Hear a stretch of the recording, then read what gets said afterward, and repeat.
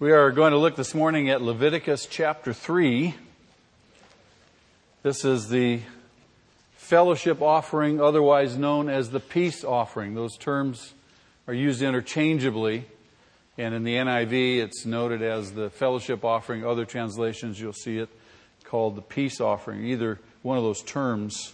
And it really is a broadly defined offering. But those terms will both describe aspects of it. As we consider this, I want to ask you a couple of questions. Anybody ever felt unsettled inside? You know what I'm talking about? Unsettled, maybe not content. Anybody struggle with contentment? Just one or two of you, okay. How about distressed? A few more, okay. How about this one? In desperate need of peace? Oh, a few more hands, okay. This is a common dilemma of nearly everybody at different junctures of their life, certainly. And it doesn't matter if you lived in ancient times or modern times. Everybody struggles with these issues. It's just a product of our condition. Our human condition. We don't like to be unsettled. We're frustrated. We don't like that about ourselves, being distressed about things. The reality is that that's our human condition. The soul of man, essentially, is unsettled. The soul of man is not content. And this is why the Apostle Paul says, I have learned the secret of being content in Philippians chapter 4. There's a secret to this. And the soul of man simply is just as restless, uneasy. It's a constant struggle. Most people today are usually wanting to be on the move, to be someplace they are not. It's hard to be still, all because of a restless spirit that grips them. Most people today are usually not satisfied with what they are doing, where they are in life.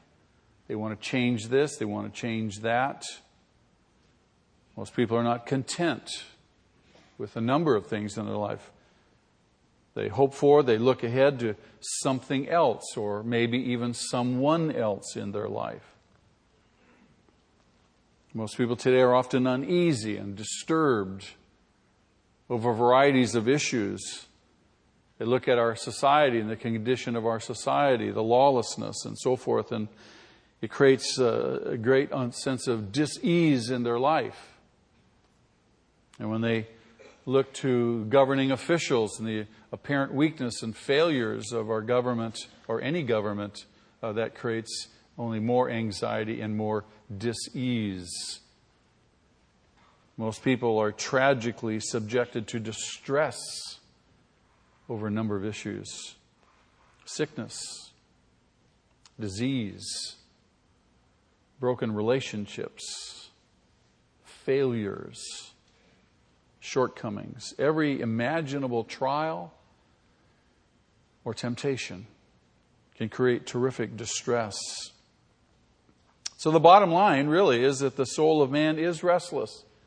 The soul of man is unsettled, in desperate need of peace. Man simply needs the peace of God and fellowship with God. That's what it boils down to. We need God's presence in our life. We need His presence. With His presence comes truly a sense of purpose, comes rest, comfort, satisfaction, fulfillment, confidence, assurance. All that comes from the fellowship and the peace of God. Now the question is, how can we secure the fellowship and the peace of God? All of us know as Christians that we are to have God's peace in our life. We long for God's peace in our life. But the reality is that there are so many things assailing us, or that we focus on, that result not necessarily in peace, but rather in dis-ease. Is that a fair statement for me to make? There are two kinds of peace that God gives. The first is peace with God, peace with Him. It is good to be at peace with God. Would you agree? Yes. So His guns of judgment aren't trained on you. No condemnation. To be at peace with God. He gives that peace. We know that man is separated and alienated from God because of one thing. What's the one thing that has caused separation and alienation from God? Sin. Now, your local therapist is not going to tell you that. I'm sorry, but that's the reality of it. It's man's sin. It's his own innate evil and lawlessness. All of us would agree that down deep we are rebels, are we not? Yes. I mean, someone tells you to do something and instantly there's this impulse, no. And it starts when we're little bitty people. One of the first words out of a child's mouth is what? No. You say, where did you learn that? We just tighten our little hearts and we just say no, that we are innately rebellious. We want to go our own way, do our own thing. That's man's condition. And that causes restlessness. That causes disturbance in our life, in our heart. It all comes from sin. This condition. But there's an answer for that. And the answer is found in the atonement. In other words, the answer is found in reconciliation with God. That's where it starts. We saw this reflected in the burnt offering. The burnt offering of chapter 1. That offering was totally consumed on that altar.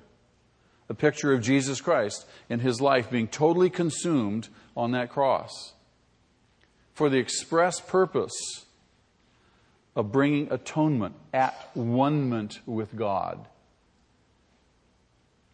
That ancient Israelite, when he offered that burnt offering, could have confidence because of the aroma from the offering that was signaled that it was acceptable to God. And being acceptable to God, now that Israelite had confidence that he was acceptable to God. And again, that was a picture of Christ and His sacrifice for us. And it was in Christ that picture was fulfilled. He says Himself in Matthew chapter 20, Jesus' own words are that I had come to give he said, I came to give my life as a ransom for many. A ransom. This burnt offering ransomed the Israelite. They were free. And today, when we turn from sin, we call that what? Repentance. When we turn from sin and we turn in faith to Jesus Christ. Now, what does it mean to turn in faith to Jesus Christ? It means simply to believe Him, to believe in Him, that He is the way, the truth, and the life. There is no other way that my sin can be dealt with except that I'm going to deal with it for eternity unless I trust Christ. So I believe in Him. I believe what He says. I trust Him. I trust that His death on the cross paid the full price for my sin. There is nobody else that I believe in. I don't believe in Muhammad. I don't believe in Krishna. I don't believe in Buddha. I don't believe in any of the modern gurus. I believe in Jesus. Nobody else died for my sins. Nobody else offers me life as a free gift. So when I repent and I turn to Him, I believe Him. Then, at that very moment, a miracle happens, and the miracle is that God makes peace with me and reconciles me to Himself. I'm no longer under His wrath. I'm no longer under His judgment. He makes peace with me. You know, we talk about people who are getting ready to die, pass on, and we proverbially say to them, "Have you made peace with God?" You and I can't make peace with. It's up to Him to make peace with us. It may sound like a small thing, but really it's a huge issue. I can't do anything about it except believe. I come with empty hands of faith, trusting and believing that He makes peace with me. So the first kind of peace that God offers is peace with Him. In Romans chapter 5, verse 10, Paul says, when we were God's enemies, when I was at my very worst,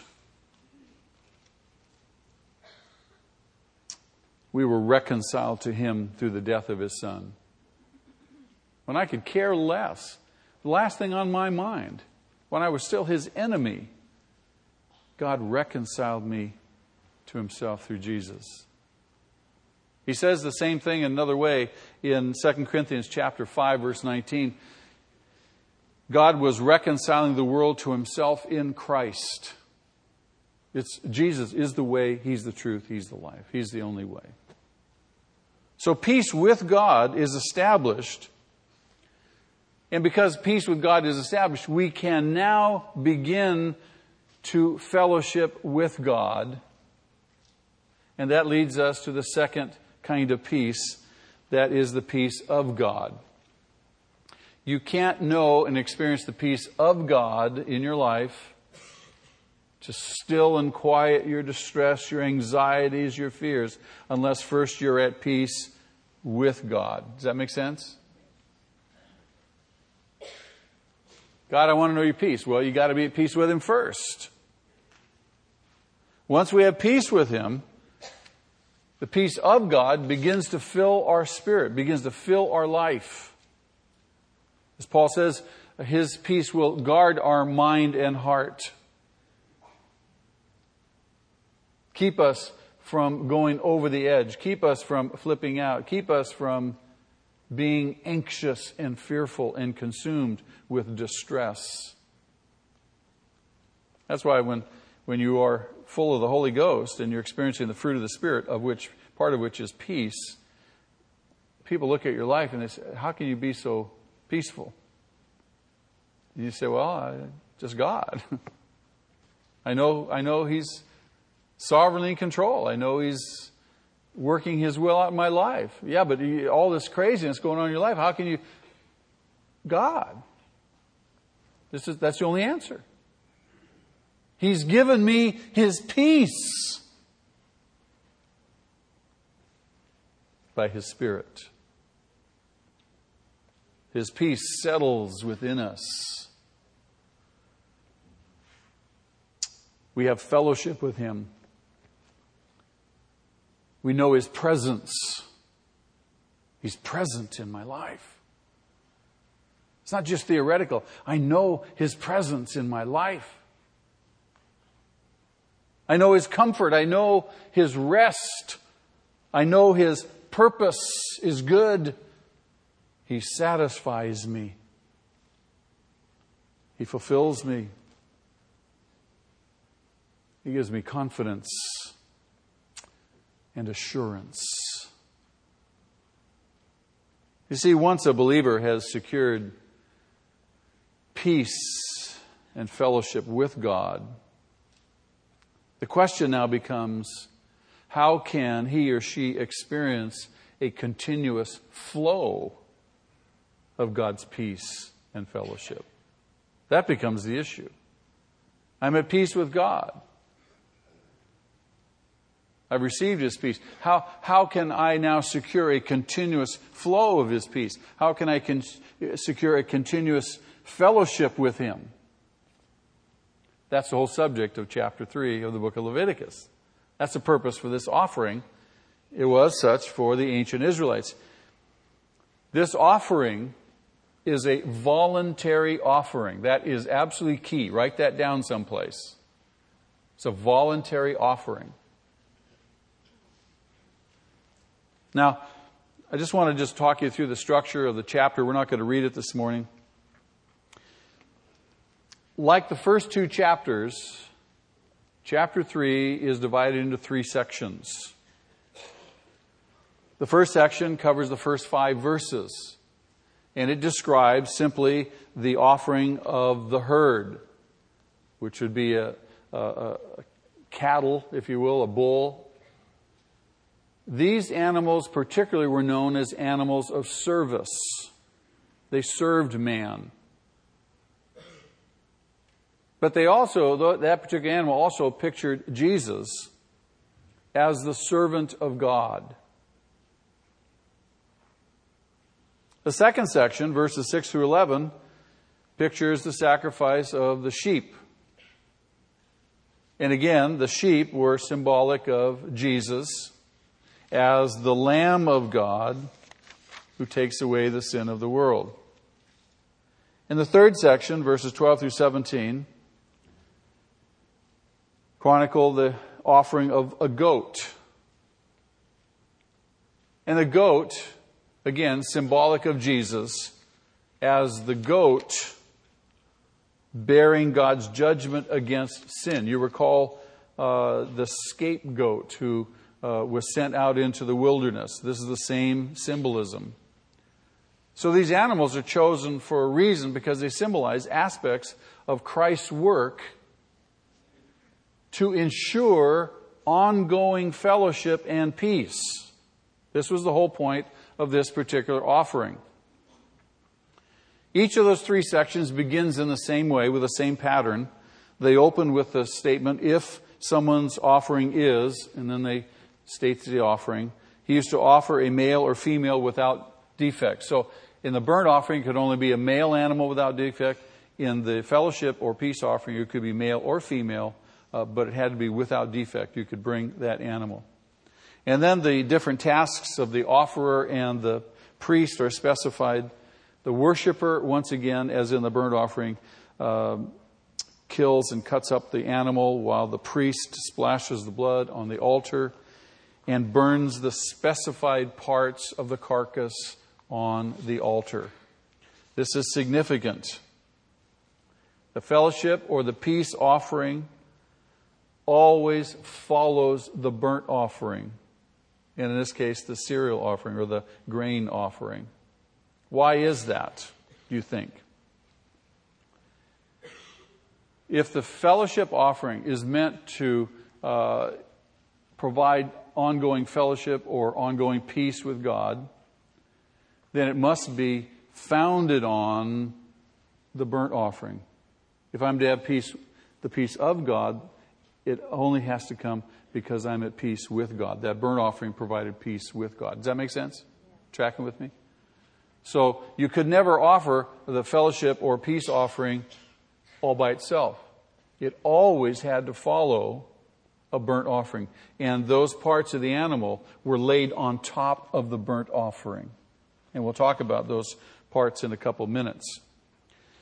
Now, the root word that describes this offering, from which we get the word fellowship or peace, the root word in the Hebrew is a very, very broad word, and it includes a number of thoughts, a number of meanings. It means something like wholeness.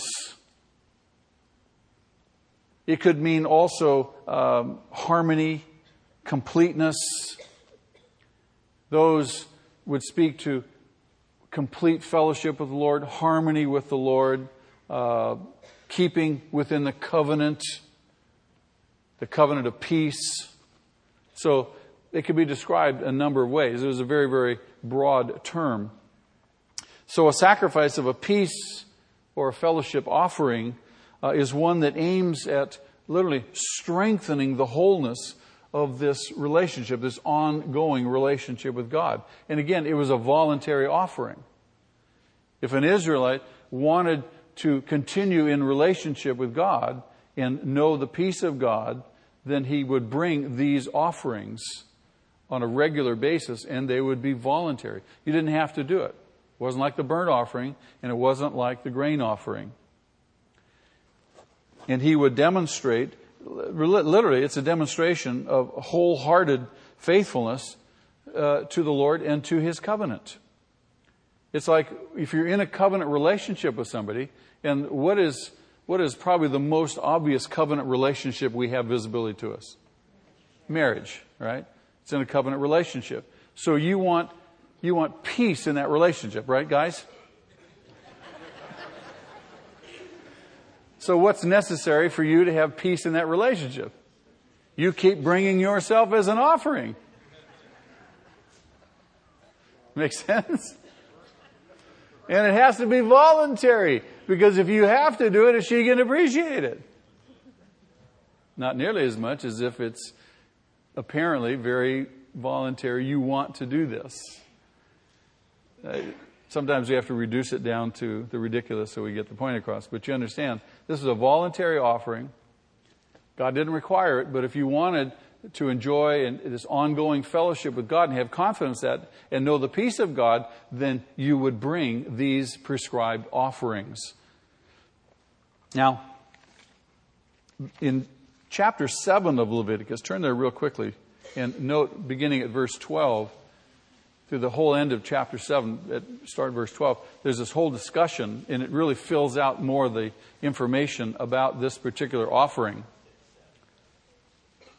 And in chapter 7, we have three occasions, specified occasions for the Israelite to bring this particular offering. One, it would be brought as an expression of either confession or thanksgiving.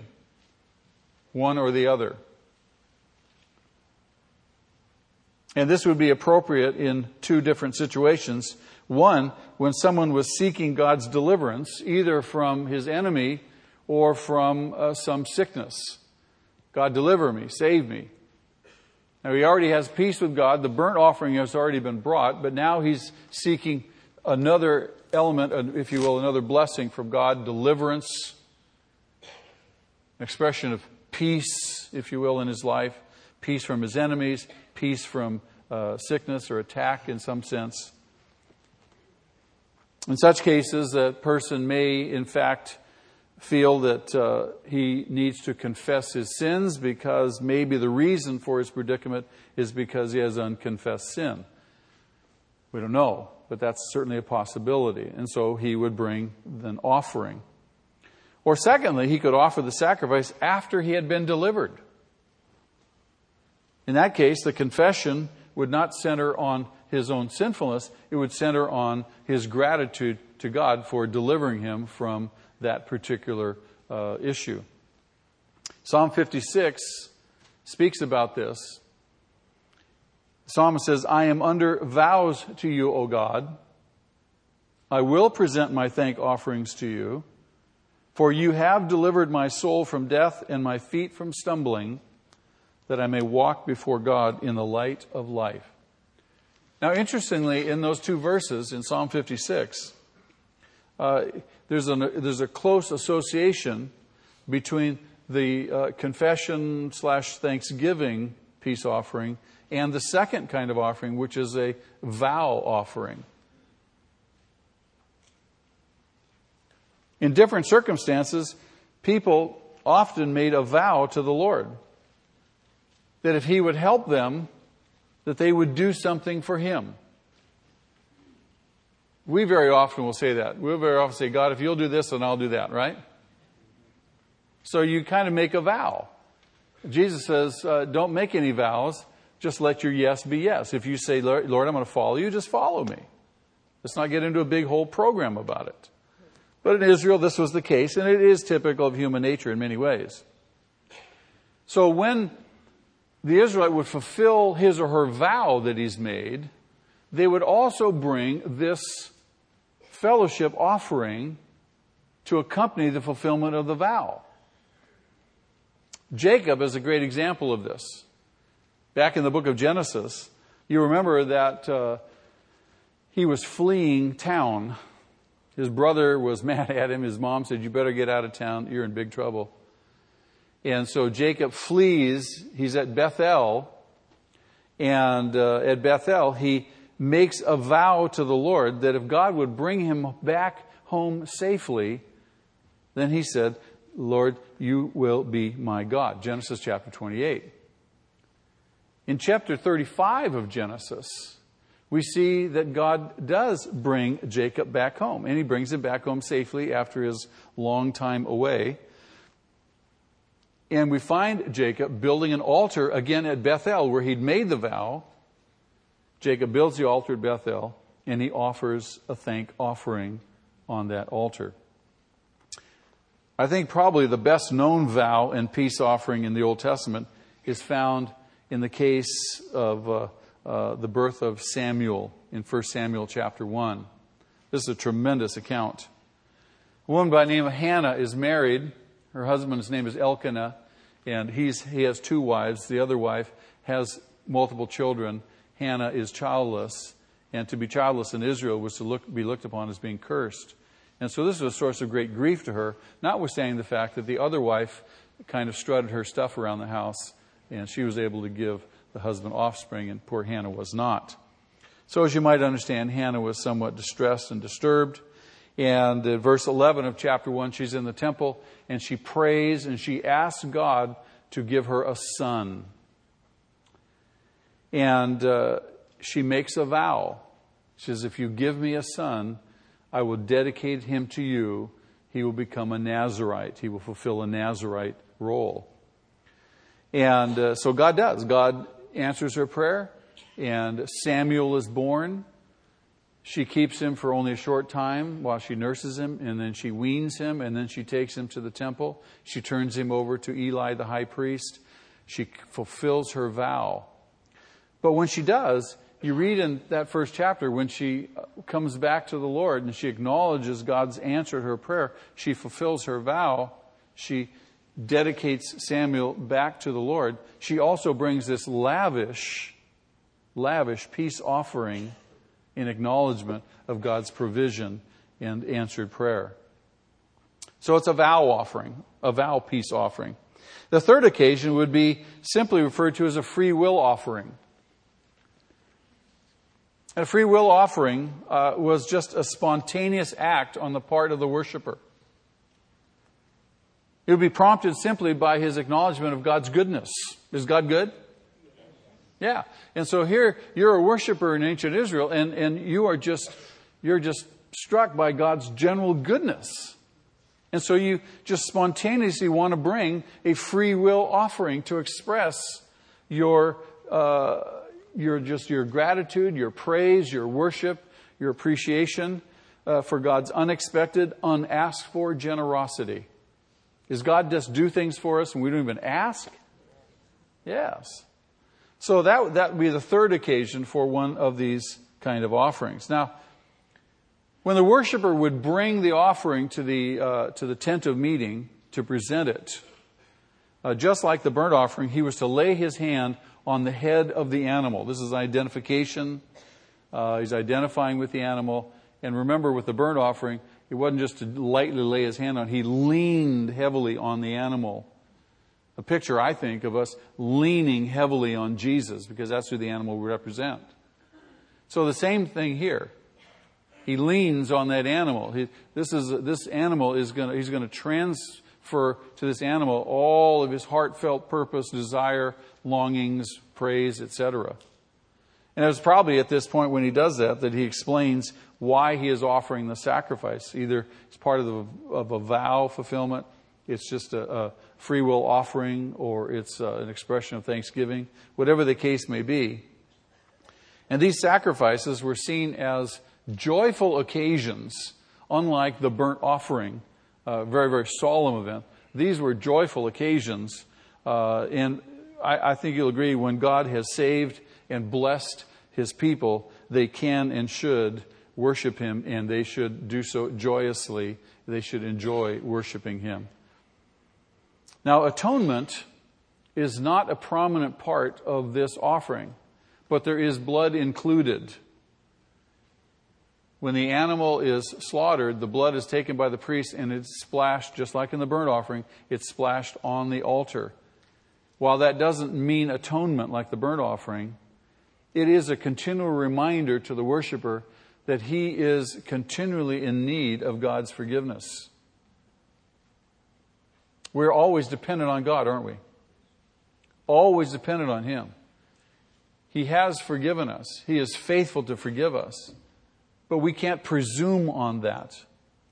It's easy to do so. It's easy to be very casual and lapse into an attitude of what's called a sense of cheap grace, rather than being very, very appreciative and understanding that I continually need His grace in my life. And so this offering also had a blood component. Now, in the fellowship offering, there were certain parts of the animal that were actually offered to God in this ceremony. The fat, the covering of the liver, and the kidneys. You say, wow, that's exciting. There's a reason those particular parts were offered to the Lord.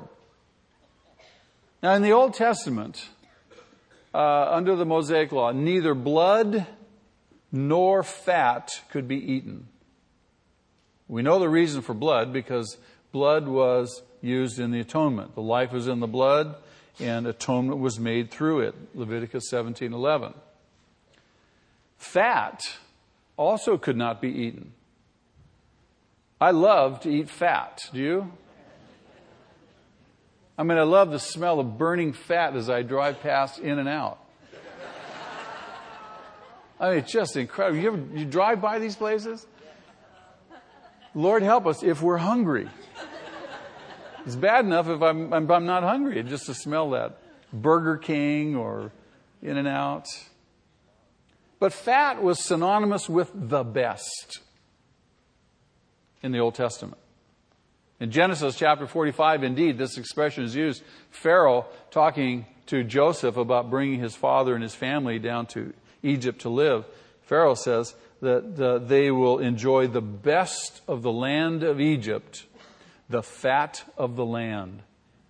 So that very expression denotes the best, the fat. We use the same expression too.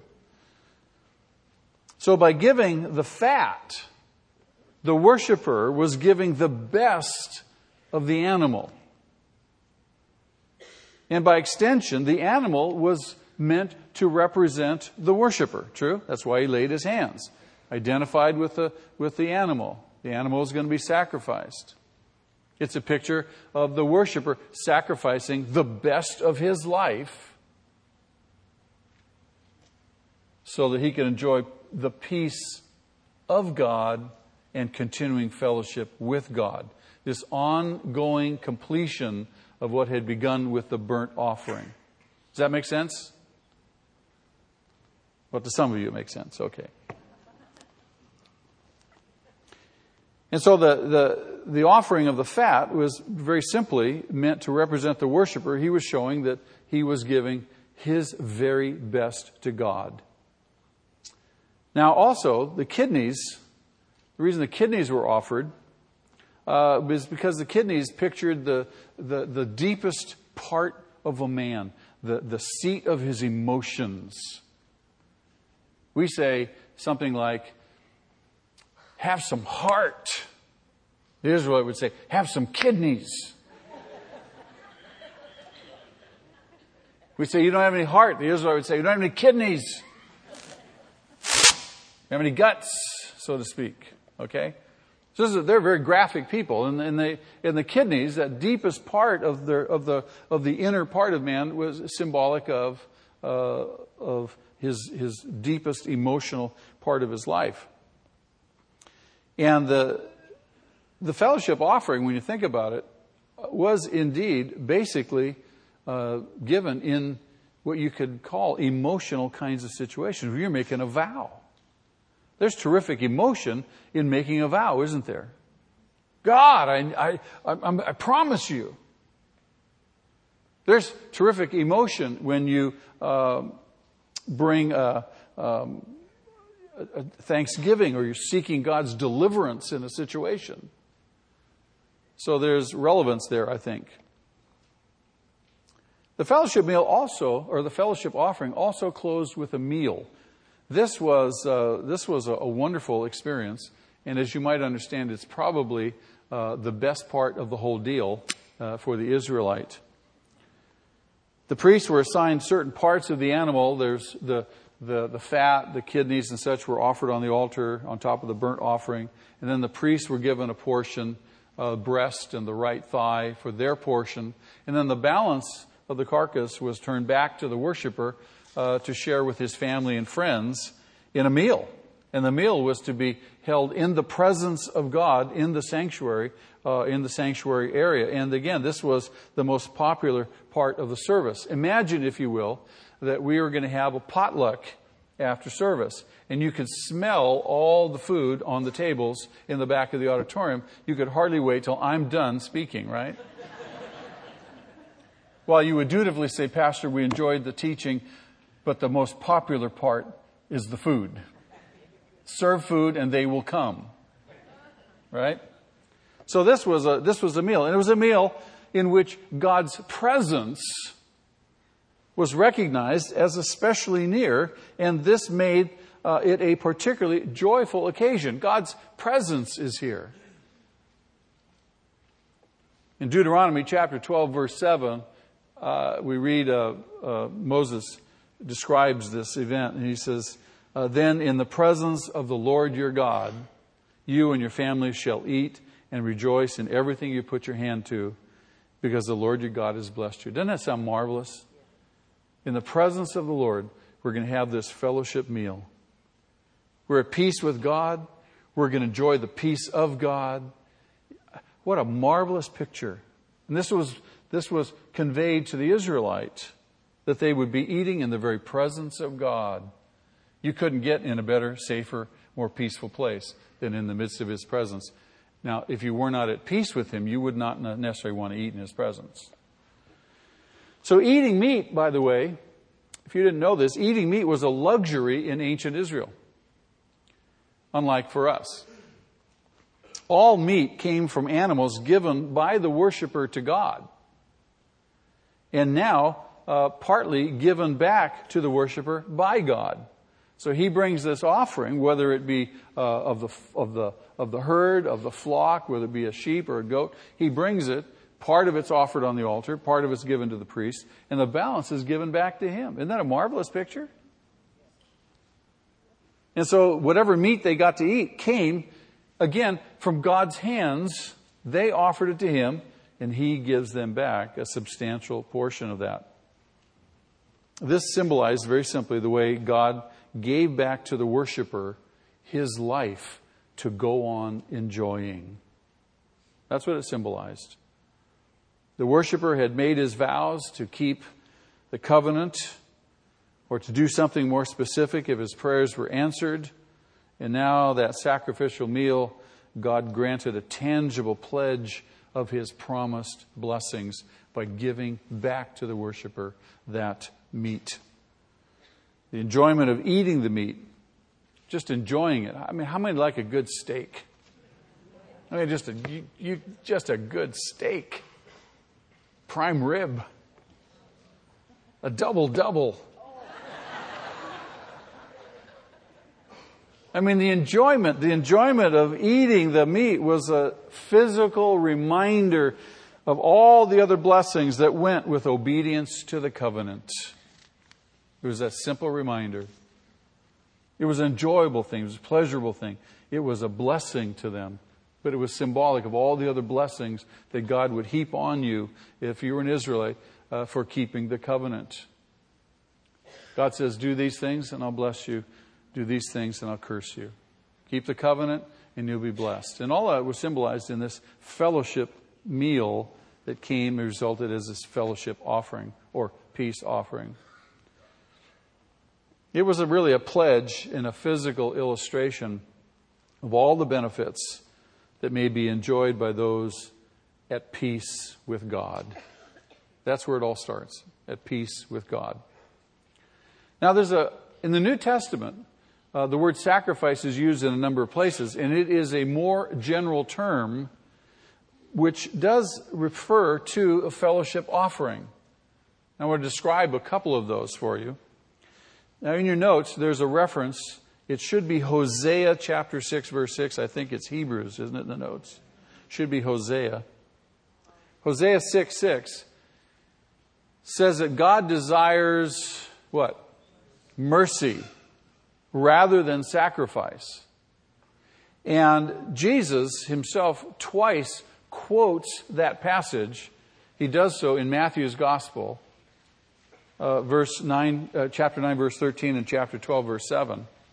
But the point being is that this is the very essence of the fellowship offering. It involved the worshiper declaring God's mercies. You see, it's all about God's mercies. I'm at peace with Him, and by His mercy, I can know His peace. And I'm acknowledging that by bringing this offering. And it also is symbolic of the worshiper's commitment to keep the covenant.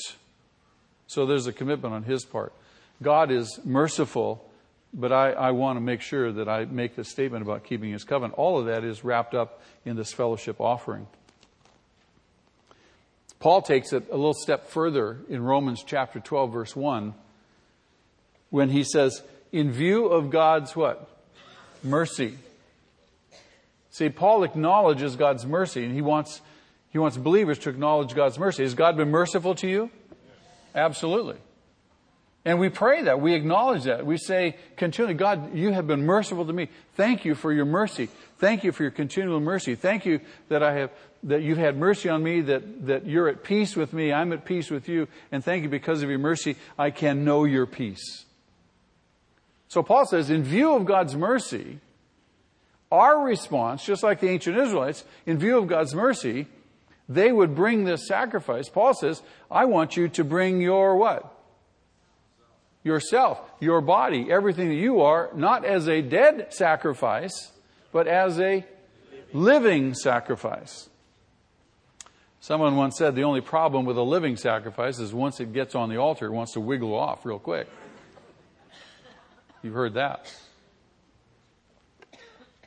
And he says, this is our spiritual worship, to offer our life in fellowship with Him.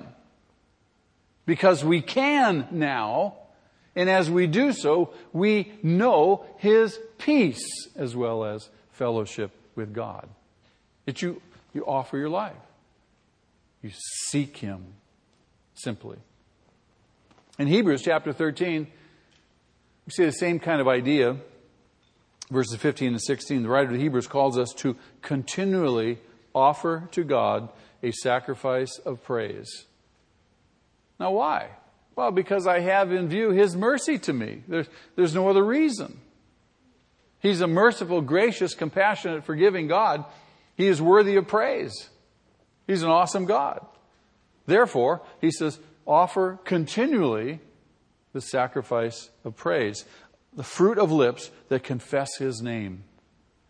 If you confess His name, if you call on the name of the Lord, do so with thanksgiving and praise. And he says, and do not forget to do good and to share with others, for with such sacrifices God is pleased. Sometimes it's a sacrifice to do good. Sometimes it's a sacrifice to share with others. We don't always want to. We're not always ready to. And these are sacrifices. This is part of offering yourself, as Paul says, as a living sacrifice. Now, more directly to the Old Testament fellowship offering, related to that, is, and I thought this was fascinating, that God would dovetail this teaching on the fellowship peace offering with communion. Because this offering can be related directly to the Lord's Supper. Isn't that amazing how God dovetails things? What a marvelous coincidence, I thought. At the Last Supper, you recall, and Paul recounts this in 1 Corinthians chapter 11, Jesus referred to the cup of wine as the new covenant in my blood. Do you recall those words? The new covenant in my blood. When he did that, he was calling his disciples' attention back to the book of Exodus, back to the covenant that God made with ancient Israel. And you recall in Exodus chapter 24, when the people agreed to God's covenant, they agreed to his terms. They said, we will do all that God has commanded us to do. Moses then took and offered burnt offerings first, and then fellowship offerings. He offered burnt offerings and fellowship offerings. He took the blood from those offerings, half of which he sprinkled on the altar. The other half, what did he do with the other half of the blood? Anybody remember? Sprinkle it on the people. He sprinkled the second half of that blood of those two offerings on the people. And then he said to them, this is the blood of the covenant that the Lord has made with you. So Jesus, when he says, this is the covenant in my blood at the Last Supper, he's alluding to that event back there. God is making a covenant with his people, and it's a covenant made through blood. So that people could be at peace with him, and that they could have and know his peace in their life. Very, very, very important. Now, the Last Supper was more like the fellowship offering than the burnt offering. It's easy for us to think, well, the Last Supper, the offering of Christ, is kind of like the burnt offering. But the Last Supper is more like the fellowship offering because both were a meal. The fellowship offering was eaten. The Last Supper was eaten by his disciples. The burnt offering wasn't eaten. The burnt offering was totally consumed on the altar. That's a picture of Jesus' death on the cross. Totally consumed. His sharing of his body and blood with his disciples forms a very, very close parallel with the fellowship offering. In addition, both the fellowship offering and the communion service demand that the worshiper be clean. Chapter 7, verse 20 of Leviticus, notice, if anyone who is unclean eats any meat of the fellowship offering belonging to the Lord, that person must be cut off from his people. Paul says in 1 Corinthians chapter 11, with respect to the Lord's Supper, verse 27, he says, therefore, whoever eats the bread or drinks the cup of the Lord in an unworthy manner will be guilty of sinning against the body and blood of the Lord. A man ought to examine himself before he eats of the bread and drinks of the cup. For anyone who eats and drinks without recognizing the body of the Lord eats and drinks judgment on himself. That is why many among you are weak and sick, and a number of you have fallen asleep. That's another way to say a number of you died. There's a discipline of death, apparently. But if we judged ourselves, we would not come under judgment. And when we are judged by the Lord, we are being disciplined so that we will not be condemned with the world. So both in the Old Testament and as well as in the New Testament, we're told that divine judgment is promised on those who eat without recognizing the body of the Lord. That simply means that the elements, in our case the matzah and the juice, those elements symbolize the person and the work of Jesus Christ, his bodily suffering and death on our behalf. And one who eats and drinks without recognizing the body of Christ is guilty of, in effect, mocking and treating with indifference the very person of Jesus. You sin against him. And Paul says, in so doing that, we put ourselves under judgment. So we come to the communion table in a very solemn manner, but there's also a joyful component, just like in the fellowship meal. So the Christian, in Old Testament times, again, because of those fellowship offerings, the worshiper praised God, could make vows, and brought his petitions to God. So also you and I, as we come to the Lord's table, we make our vows, we make our promises, we rededicate ourselves, we recommit ourselves, we bring our petitions, we thank Him, we praise Him, we ask for His help. All that, and as well as acknowledging all that He's done. Tremendous parallels between that Old Testament fellowship offering and the New Testament communion table. And lastly, because the Israelite fully expected that God would be present with them in that meal, because they would eat it in His presence, we know that God is present with us in eating this meal. And this meal, really, this communion meal, reminds us, one, of our salvation because of Jesus. We look back toward that. But not only that, when you contemplate those elements, as you take those elements this morning, they remind us and assure us of His favor in the present. And they also are a promise that He will continue to bless us until He comes again. So there's a past, present, and future component in this meal. This pictures, again, His continual fellowship and His peace in our life. Now, there's one other issue, and this is, I think, a striking contrast between the Old Testament fellowship offering and the communion meal, and that is in the use of the blood. Under the Old Covenant, as we said, the drinking of blood was strictly prohibited. But now, under the New Covenant, it's expressly required. Albeit we do so under the guise of the wine or the juice. We, in effect, drink the blood of Christ. You say, now, why is that? Now, remember, it's blood that makes atonement for sin. True? It's blood that makes atonement for sin. By drinking it, it's a reminder to the Christian that he is saved, again, by the blood, but the blood has a capacity to cleanse, doesn't it? Is it an external cleansing or an internal cleansing? It's internal. So we drink the juice, we drink the wine, symbolic of the blood, reminding us of this continual internal cleansing that Christ provides by His blood.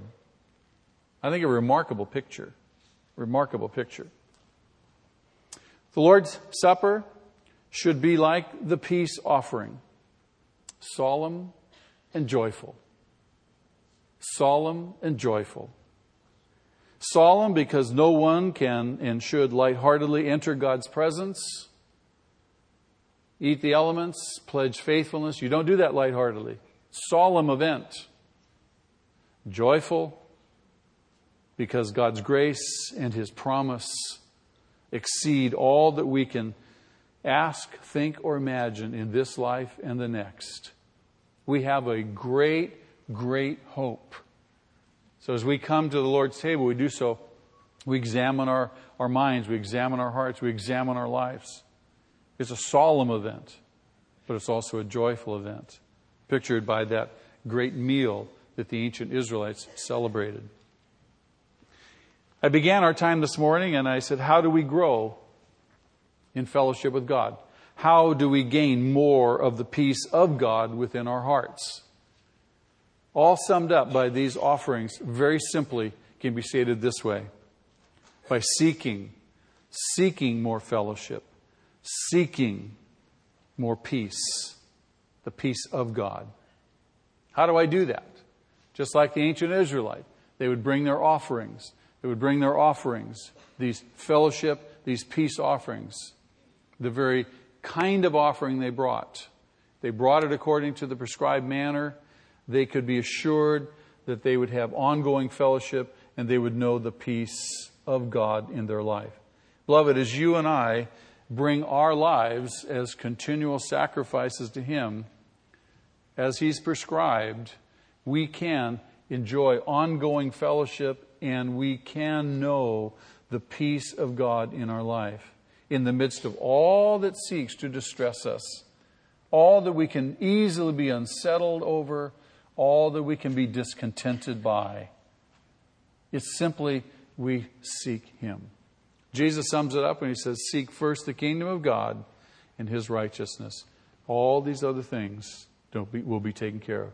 You don't have to be anxious. You don't have to be worried about anything. Just seek him. Seek him. Seek his fellowship and seek his peace. Amen? Amen.